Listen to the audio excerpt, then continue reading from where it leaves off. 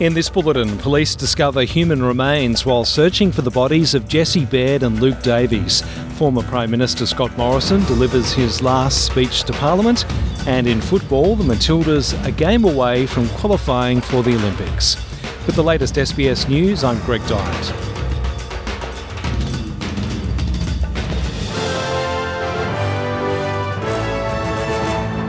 Police have discovered human remains while searching for the bodies of Sydney couple Baird and Luke Davies. The remains were discovered on a property near Goulburn. The New South Wales Police Commissioner is Karen Webb. This afternoon, detectives attached to Strike Force Ashfordby have located a second crime scene in Bungonia, which is a separate location to the scene that they had been searching yesterday and earlier.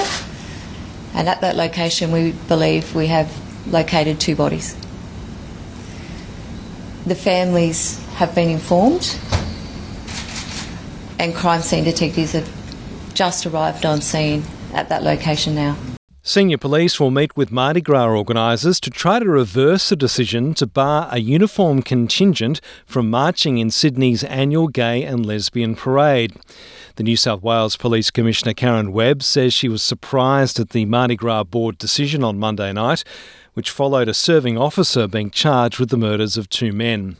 In a statement, the Mardi Gras board says the request that police don't march in the parade is related to a wish to create a space to protest, celebrate and advocate for equality, as well as to honour and grieve those who have died.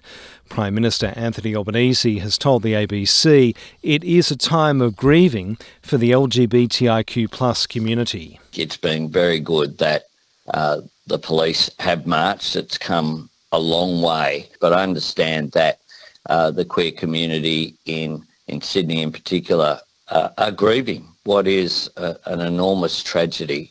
Former Prime Minister Scott Morrison has delivered his final speech to Parliament ahead of his retirement from politics.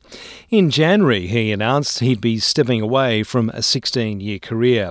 In his valedictory speech to the House of Representatives, he says he's proud of his legacy, including how he responded to the pandemic as Prime Minister. Our plan was not just about saving lives, but to save livelihoods as well. And this was achieved with Australia emerging with one of the strongest economies through COVID. Our historic economic response kept 700,000 businesses in business. It kept more than 1 million Australians in work. And despite these unpredicted outlays, Australia was one of just 9 countries to retain our AAA credit rating. Our response was timely, it was targeted, and we responsibly retired measures as soon as it was prudent to do so. Another statue of Captain James Cook has been toppled in Melbourne. The City of Melbourne says CCTV captured 4 people cutting down the statue at 3:45 a.m. on Monday. The council has provided the footage to Victoria Police and is assessing the damage to the statue to consider if it can be repaired. In football, Matildas stand-in captain Steph Catley says she has no concerns about the Melbourne Stadium pitch the team will be playing on tomorrow to book a spot for the Paris Olympics. On Saturday, the Matildas won 3-0 against Uzbekistan, and the game in Melbourne, also against Uzbekistan, is the team's chance to seal Olympic qualification. Matildas coach Tony Gustafsson says the pitch needs more water to get a fast surface for fast football. He says the team has been focused on recovery to ensure they can perform at their best. There's never going to be an optimal circumstance when you fly that much and you have jet lag and you have the different temperature and such. But I know one thing, and that is these players never complain. No matter what's thrown at them, they go out there and give it 100. From what 100 means, meaning no matter what they have, they're going to give that 100 that they have on that day. And I know they're going to do that tomorrow as well. I'm Greg Davies, and that's the latest SBS News.